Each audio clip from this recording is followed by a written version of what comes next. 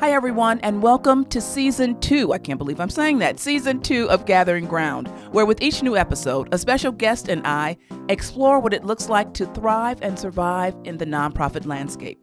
I'm Mary Morton, president of Morton Group, LLC. Morton Group is a national consulting firm that is based in Chicago and works with clients from coast to coast and everywhere in between. Our work includes organizational development, research, executive placements, diversity, racial equity, and inclusion. I hope you're having a great summer, and I'm excited to be back with another guest here on Gathering Ground. To kick off our second season, we are so excited to welcome Vu Le. Vu Le is the creator of Nonprofit AF and executive director of Rainier Valley Corps, a Seattle nonprofit that promotes social justice by developing leaders of color, strengthening organizations led by communities of color, and fostering collaboration between diverse communities. Vu's passion is to make the world better, and that, combined with a low score on the LSAT, those are his words, drove him into the field of nonprofit, where he learned that we should take the work seriously, but not ourselves. Vu believes that there is tons of humor in the nonprofit world, and someone needs to document it. He is going to do that with the hope that one day, a TV producer will see how cool and interesting our field is and make a show about nonprofit work, featuring strategic planning and meetings and filing 990 tax forms. Who wouldn't want to see that? So Vu was most recently seen here in Chicago delivering a keynote at Axelson Center for Nonprofit Management, which is part of North Park University, and he will be back by popular demand for Association of Fundraising Professionals' upcoming Development Day on September 20th. More on that at afpchicago.org. Nonprofit AF was formerly Nonprofit with Balls, and I want to hear about the title change, the name change, and all those pieces as well. It has hundreds of blog posts reminding us to find the humor in the nonprofit world that we're surrounded by. Please welcome Vu Le to Gathering Ground. Hi, Vu. Hi, Mary. Thanks for having me. Oh, thank you so much for joining us. Really excited to have this conversation with you. What we always like to start with here on Gathering Ground is tell us a little bit about your background and how did you get to your current nonprofit in Seattle? Yeah, absolutely. I was born as a small child. Really? You didn't come out? in Vietnam. Uh-huh. And my father, my family and I went through this immigration process. My dad fought against the communists. So we escaped Vietnam and then came over to the United States when I was 8.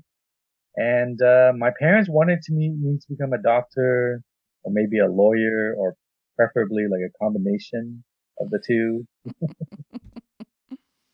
And I just realized that wasn't really a path for me. So in college, I selected social work, which made them very proud. And I did that because we don't have enough people going into this field doing development work or being mobilizing. And so I thought, I'm gonna try to do that. So I got my master's in social work and I couldn't find a job. And then I landed a fellowship program that sent me to a great organization called the Vietnamese Friendship Association. And I spent a lot of my time just developing all of the organization. And that was the beginning of my career. And so you started in that manner. How did you get to Rainier Valley Corps? Yeah, the Vietnamese Friendship Association, VFA, which, by the way, is not a dating site. It was doing a whole bunch of really cool programs for low-income kids who just arrived in the United States and their families. And after about 9 years of leading that organization, I realized that the nonprofit sector is great, but there's so many different challenges. One of the biggest challenges is that organizations led by communities of color have just totally been screwed by fundraising, by funding, and then we don't have enough people of color going into line of work. So I helped to found Rainier Valley Corps to really think about how do we help these organizations and help bring more leaders in? How do we do capacity building differently?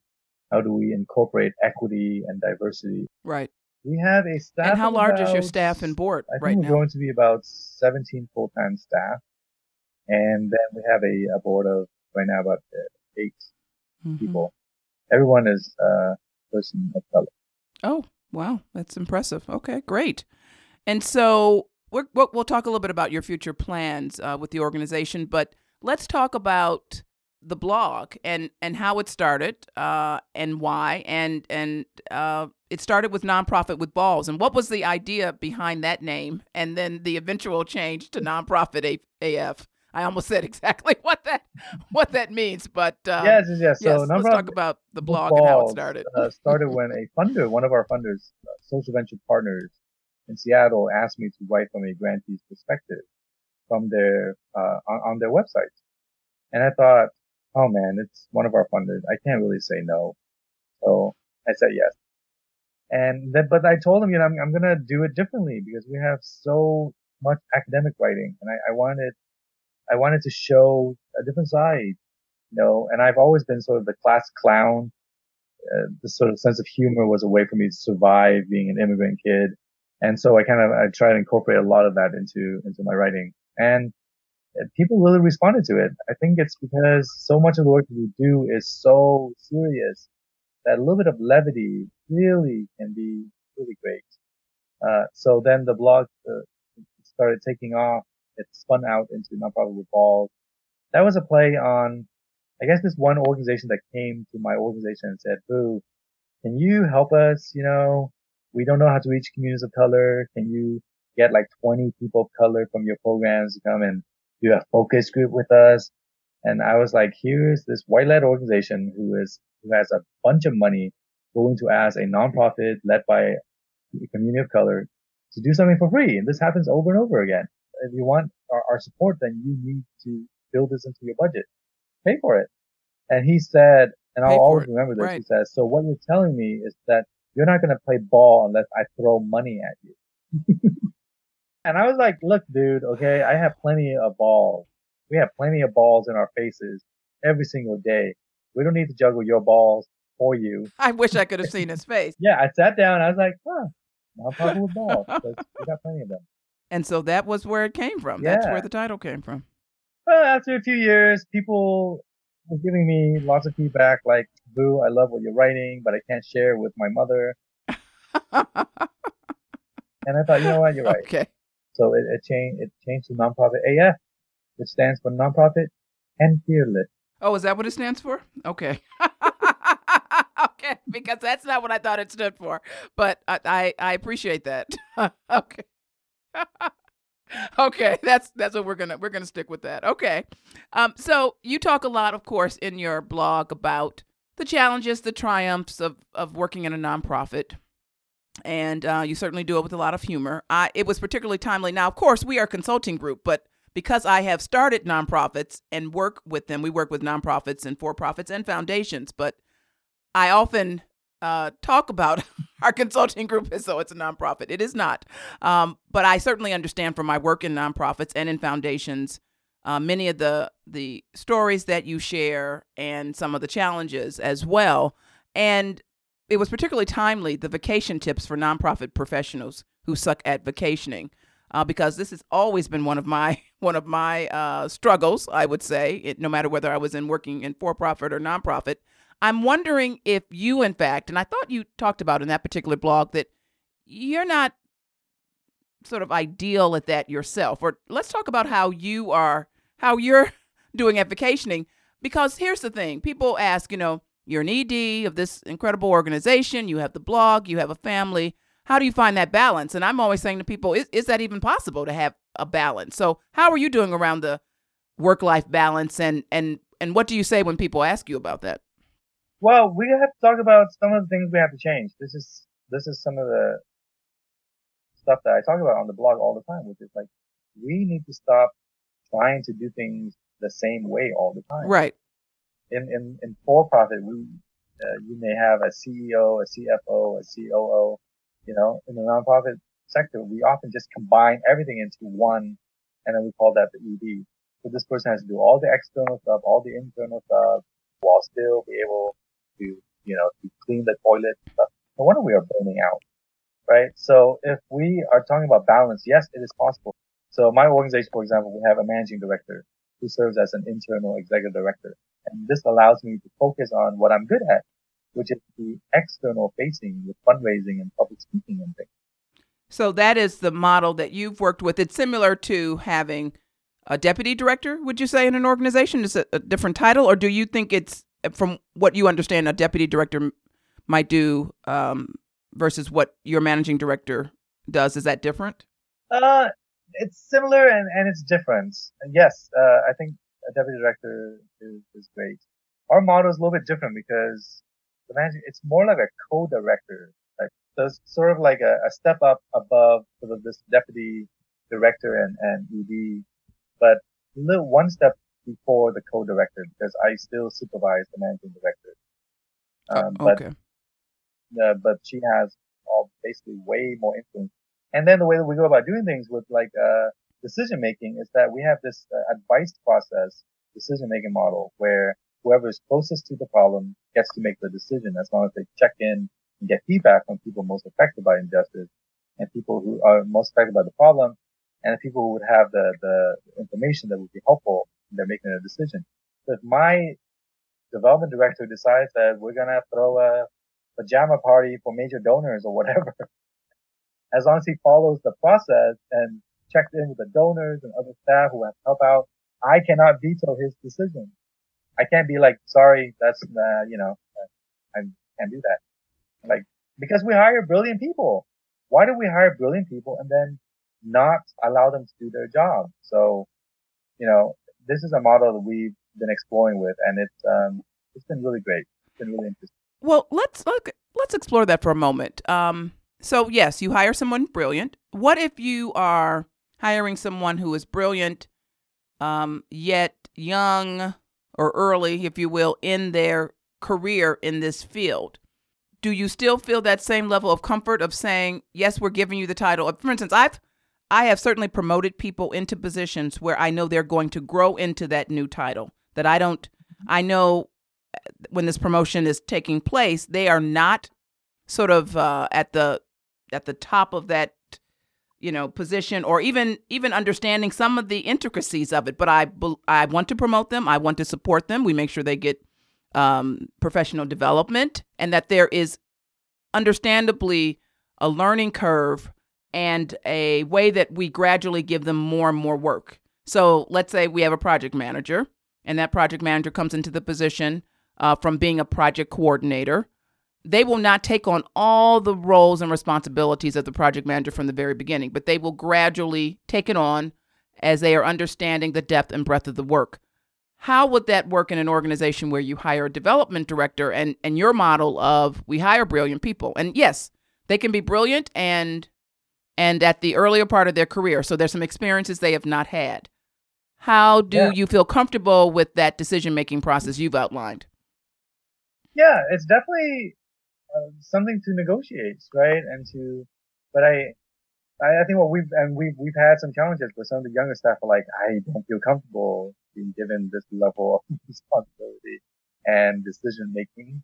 And I think that's something and so the role of the supervisor had to shift also, like figuring out when, and also how to help this person make the decisions, is something that we need to really consider.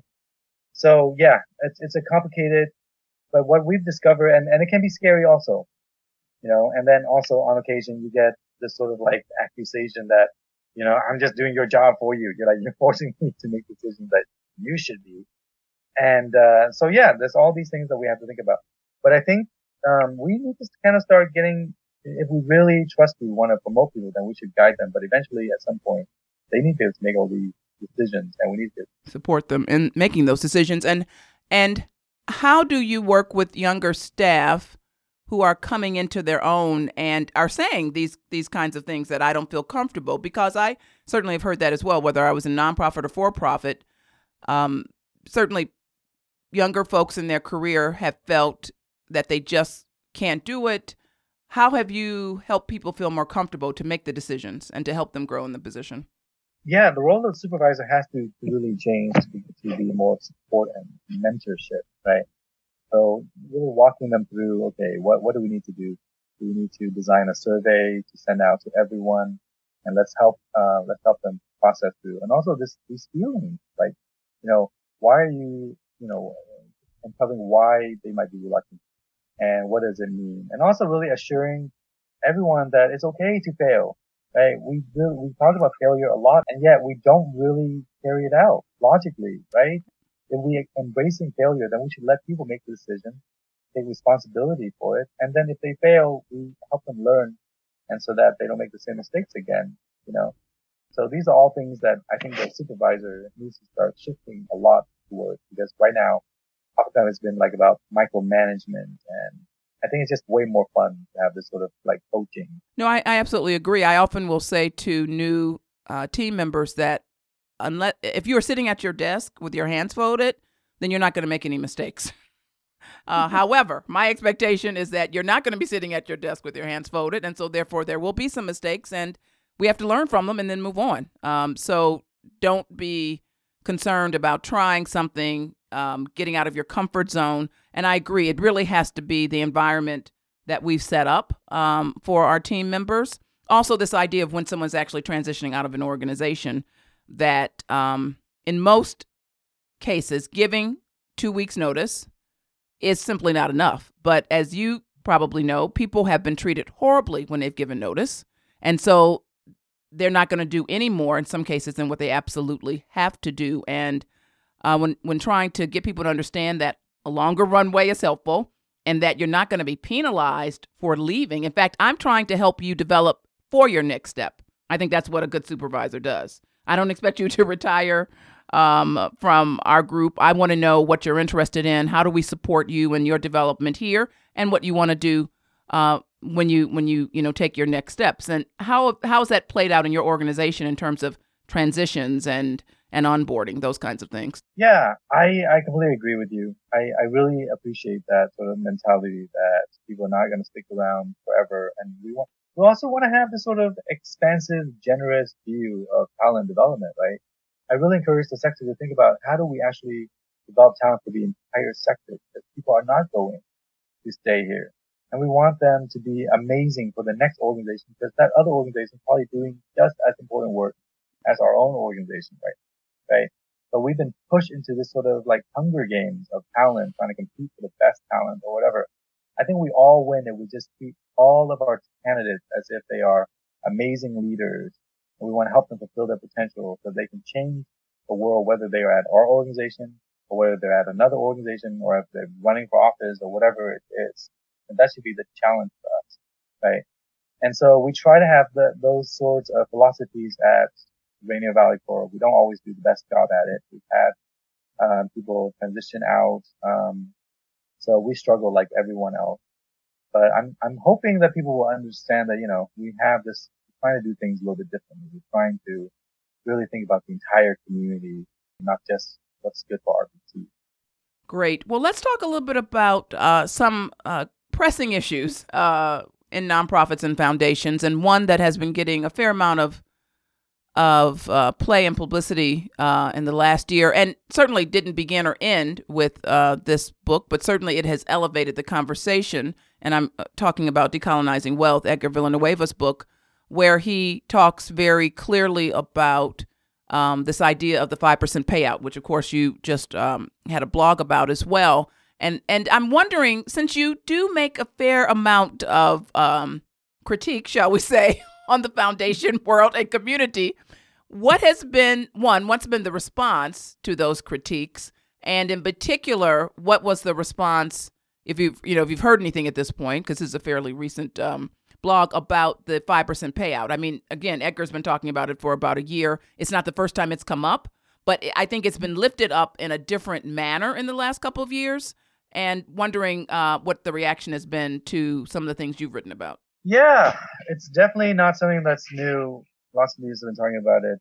I really appreciate Edgar's take on it, because it's really putting this sort of moral imperative on this, right? And that's kind of what I wrote about, which is like, is it really ethical to be storing away 95% of the funding, just letting it sit there for a rainy day? On a rainy day. Right. As my colleague Al Cantor said, it's like a house is on fire, and you're like, I'm just going to spend 5% of the water to put out the fire so I can save the other 95% to keep the fire. Well, if you don't put out the current existing fire is going to keep spreading, right? And then there's a huge difference between conservative funders and progressive funders, as highlighted in the Sally Covington report, which came out like over 20 years ago. Nothing has changed. Progressive funders just they are ironically very conservative. And conservative funders are ironically very liberal in the way that they spend money. And so they're able to get stuff done. They spend 5 times more funding on youth organizations, make sure that youth have conservative values. So we're spending 1/5 of that.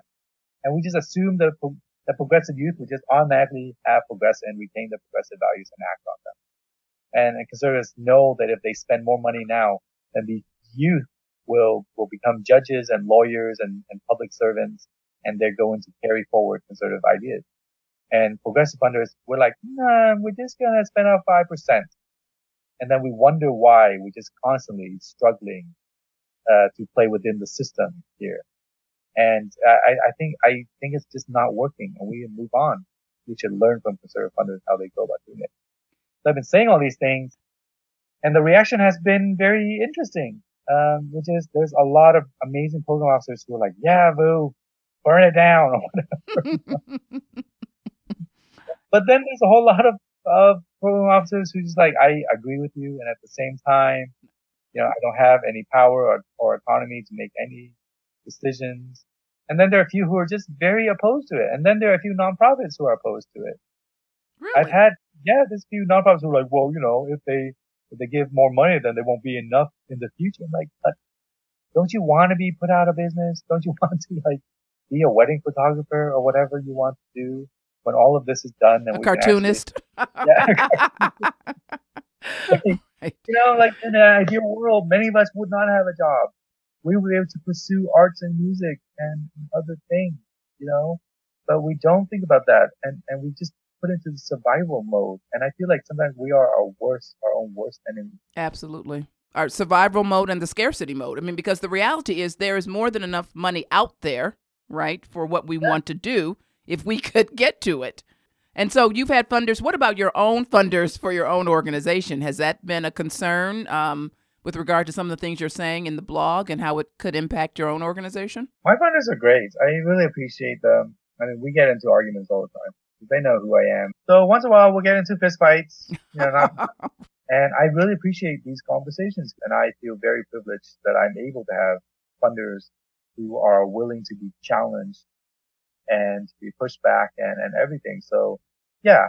But, on occasion, we still have some funders who are just like, Boo, in your last proposal, can you remove the word redlining and racism from your... Really? Yeah. And I have to think, okay, do I want to do that? Well, we're going to take a short break. You are listening to Gathering Ground, and we're so excited today to have Vu Le with us, who is the executive director of Rainier Valley Corps and the author of the insanely funny and always helpful nonprofit blog, Nonprofit AF. We'll be back in a moment. Hi, everyone. Thanks so much for joining me on Gathering Ground. We want to hear from you. If you have any questions about your work in nonprofits or any of the topics that we've covered here on Gathering Ground, send them on in. Send them to Mary@GatheringGroundPodcast.com.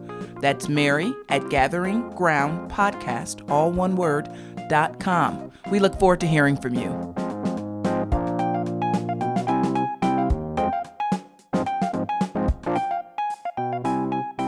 Welcome back to Gathering Ground. On our season opener, this is season 2, we are pleased to be joined by Vu Le. Vu is the executive director of Rainier Valley Corps and the author, the creator of the nonprofit blog, Nonprofit AF. If you have not read it and subscribed to it, you really are missing out. And so, Vu, let's continue our conversation. Let's talk a little bit about equity and inclusion and how you see that being lifted up in your own organization and in nonprofits overall. What have you been seeing around the country? Yeah, I feel like equity, diversity, and inclusion has had a lot more attention lately. In the past, when I attended a conference, it would just be like a track, Here's the fundraising track, and the evaluation track, and the equity track. And it'll have 8 people going the equity track. And now it's more like the plenary, where it's no, we need to talk about this. That needs to be the theme of the entire conference. And I feel like this is a really good sign that people are paying more attention and really think about the nuances and intersectionalities that we have to deal with. It is a very complicated topic. Um, so I'm really glad to see that. Um, it's still a challenge, and there's just so much to learn. Like I'm starting to learn more about disability, for example, and gender and transgender identity and challenges faced by transgender individuals. And that's something that I didn't really have much training in before. So this is something that we have to all acknowledge that we make mistakes too. Even my own organization, which is all people of color, we were still perpetuating some of the inequities we've been preaching about by not paying our fellows enough of a living wage, for example. We're paying them $13 an hour to live in Seattle because we were based it on other national core type programs that are just not good at paying people enough. And so we raised their pay, and then we wrote about it just so we can be transparent with others. But, so all of us are trying to figure this out. I do feel like funders really need to get in on this. They talk a lot about it. There's still a lot of inequities we need to talk about. Most 90% of funds still go to white-led organizations. And it's been like this for forever. And yet, we keep talking about equity, but I feel like equity is reflected in money. It's not reflected in us all holding hands, chanting equity. Exactly. Right. Because, when we do our fundraising workshops and I'm talking to boards of directors and, you have folks who I just can't fundraise. I don't know how to. I don't know anyone who has money. I don't like doing it. And I volunteer my time. And it's great if you volunteer your time. However, as I mentioned, every 2 weeks or once a month, however often your staff are paid, they need actually cold hard cash. They cannot take your volunteer hours to the grocery store. They can't take them, they need money. And so we actually need cash from you, the folks who are at the highest level of leadership in an organization. We need 100% giving because it does send a signal. And that continues to be one of those equity questions when people say, well, we'd like to have some of our customers or clients on the board, but we know they won't be able to raise money. And that, too, is an equity issue because that's not true. Everyone, as you know, can raise money. And we may not do it all in the same way, but we can all raise money. And it seems as though that message continues to be difficult for organizations and boards to hear and to internalize. And that we have to give our boards skill building opportunities. People don't just come understanding how to make the ask, right? We just don't, I think I'm going to go and make an ask. Although the reality is we do know how to do it. It just hasn't been formalized. I often use the example in our workshops of some of the best fundraisers being a small child. A small child will see a bike. They will decide they want the bike, and they will talk to as many people as they need to get the bike, right? They may go to their parents. They may go to grandparents.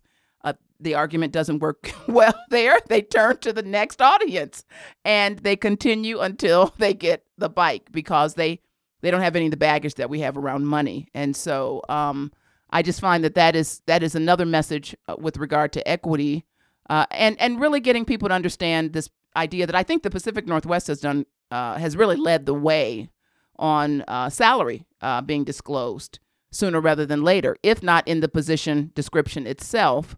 Something we do, most of our positions are executive level. And so people obviously can find some idea of what the salary is online through the 990. However, we've stopped many, many years ago asking for what your salary history is, and we ask for your salary requirements. And if we see that, in fact, what they're saying they need and where the salary is, if there's a lot of distance there, we want to have that conversation because we don't know why someone may be interested in a position and why just automatically take them out of a search process. We've had a dean of a college come in and say, I want to change careers. I want to go into nonprofit, and I understand that I'm going to take a pay cut. And so we need to have that conversation sooner rather than later. And that's part of our transparency and our commitment to equity, knowing that people of color and women are generally underpaid. And we don't want to go in with this idea that we're going to just pick up wherever you were leaving off in salary. And so that's been part of our work as we do our executive placements, is to really try to be more transparent and to try to have those conversations earlier and to try to get the client to understand why, because that's not what people are used to. They're used to, having someone go through an entire process and then negotiate the salary. And then you're very disappointed sometimes. Yeah. This is a very simple way to advance equities. Regarding regarding just like the fundraising on the board, I would, and I wrote about this, which is I don't believe nonprofit staff should be asked to donate to the organization that they work for. I just don't think there are power dynamics. You can't really say no. People of color are usually at the lower rungs of the ladder, so they're going to be impacted more. It's all this guilt and everything. I wrote about this and got a whole bunch of pushback from this. And regarding like the board members, yes, we should encourage them and help them build their skills in fundraising. At the same time, again, we always have this like 100% board giving thing, and I have learned that why do we have this? I remember having a board that I was on where I was just like, please just give some money so I can count you as 100%, and just give $5. In fact, I'll give you $10. Give $5, you get a net profit. And they're like, no, I'm not going to do this. They were offended to be asked to donate money to our organization because they're like, I am giving so much money. You are helping. This is your job. This is why this organization was founded. I'm giving my time. I'm working as a janitor and you're expecting me to give you money. And yet at the same time, so it's like this visceral reaction to them. At the same time, they're spending all their money to bring food into the office for staff. And whenever we went out for dinner or coffee, they always insist on paying because it's the culturally appropriate thing to do for the elders to pay, for younger up and coming career professionals. So the way that we define, like, what is a valuable contribution? Is it cash or time or in kind or whatever? Those are things we have to really think about too as we think about equity. I would agree. And what's your message going to be, or some sense of what your message would be coming up for the conference here, which is focused on fundraising here in Chicago? What kinds of messages do you generally give an audience? What can they expect from you? Besides maybe some pictures of animals and things of that nature. Yeah, that's become kind of a trademark now. Mm-hmm. So, yeah. Mm-hmm. The conversation we were talking about how do we advance the fundraising? How do we do it with the lens of equity and diversity and inclusion? Because let's face it, the way that we've been doing fundraising has been excluding a lot of people. It has been designed for white fundraisers to work with white donors, basically. And in many ways, the way we've been doing it is to avoid having difficult conversations with our donors about wealth disparities, about systemic racism, about colonization, about slavery, about why their family got this money in the first place. And because we don't want our donors to feel bad.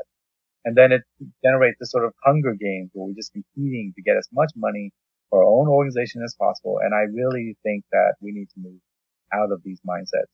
We have to start thinking about how do we have difficult conversations with our donors. And that means sometimes we might lose a few. It means how do we fundraise in such a way where it benefits the entire community, where maybe we don't apply to a grant. Maybe we introduce a donor to another nonprofit that might have a better mission. Maybe we don't take a donation. Maybe it's okay for our mission to be on the back burner. And we have to really start thinking like this.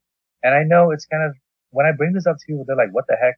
You want me to introduce, my major donors to another mission? What sort of blasphemy is that?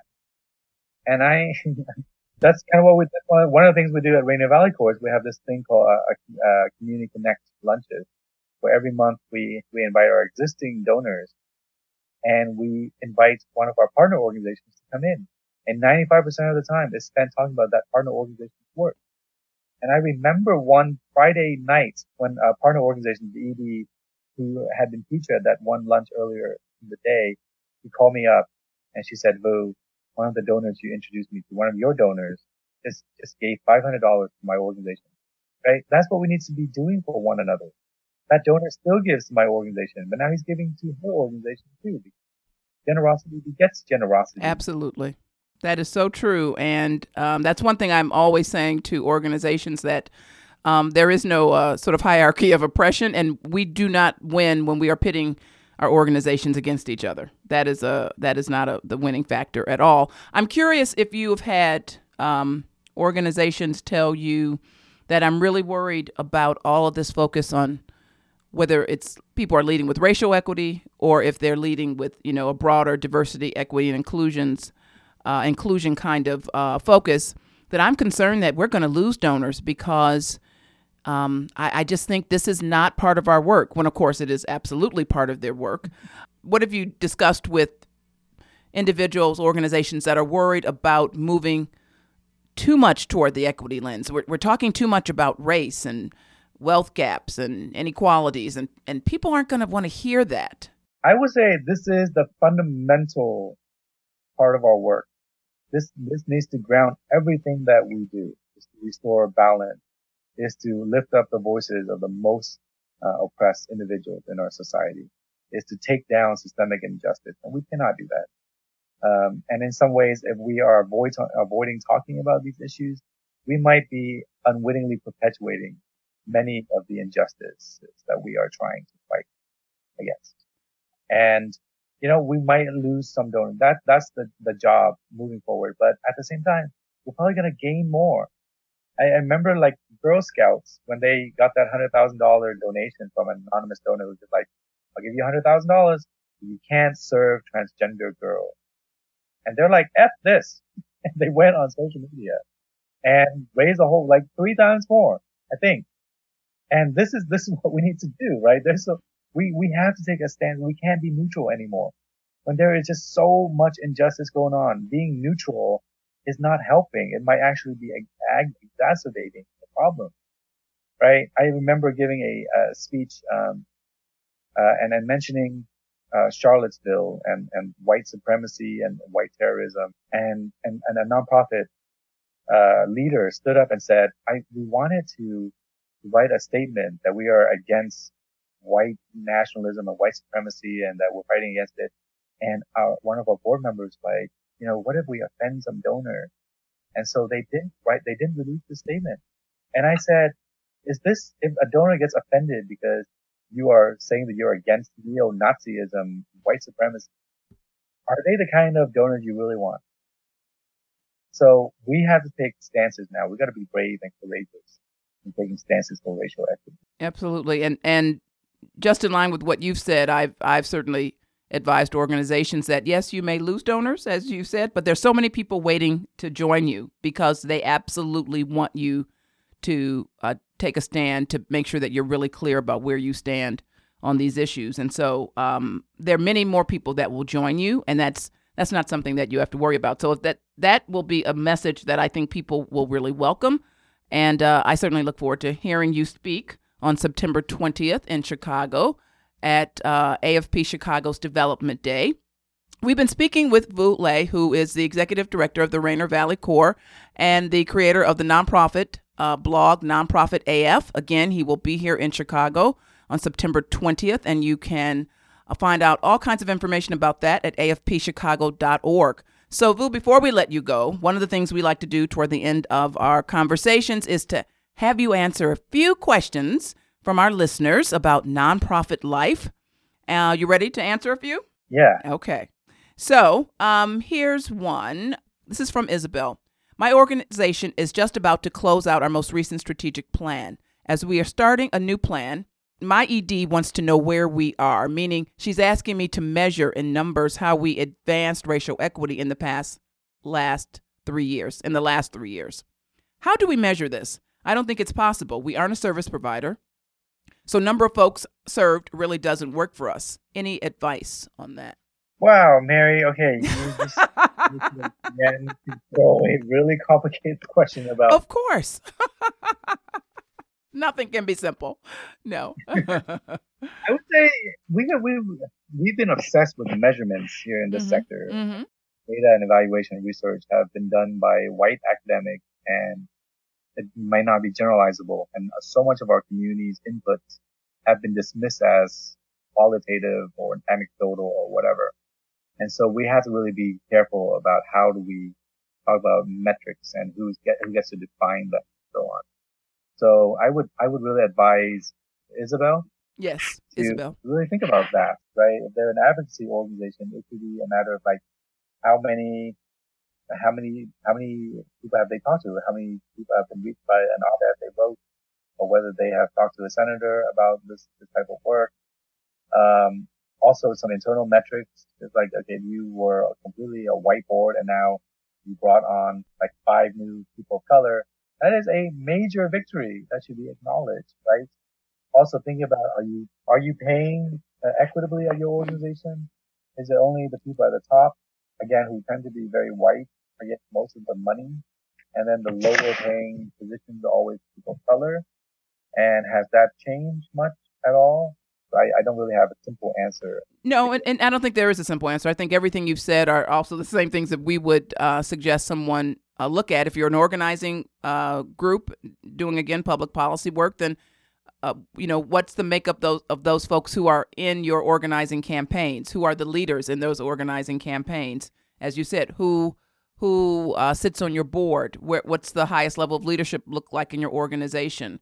When we go into an organization to do racial equity work and someone is pointing out the key role of the administrative coordinator or administrative assistant, and that is the only person of color, that tells us something about the organization. And so all those are various ways that you can really look at how you've moved the needle on the racial equity work. And I would also say that it is not work that you will ever complete. You're not going to reach a destination. It's ongoing. And to also keep that in mind, Isabel, that this work, you will set some new goals and objectives, ideally every year, every 3 years, however you're looking at this, and that you continue to work at it because it's ongoing work. So we have one more question, and this is another really complicated one from Alec. How do you deal, I should say, with staff who claim management is being oppressive or espousing white supremacist values when you try to hold people accountable around their job performance? This last year, I had a staff member accuse me of this because after months of providing over $10,000 worth of coaching and support, I told him that it wasn't going to work out. He created a public narrative about me being a white supremacist without telling the whole story of what I did to make it work. Wondering how you would cope with or address this. Again, another very, very simple, straightforward question.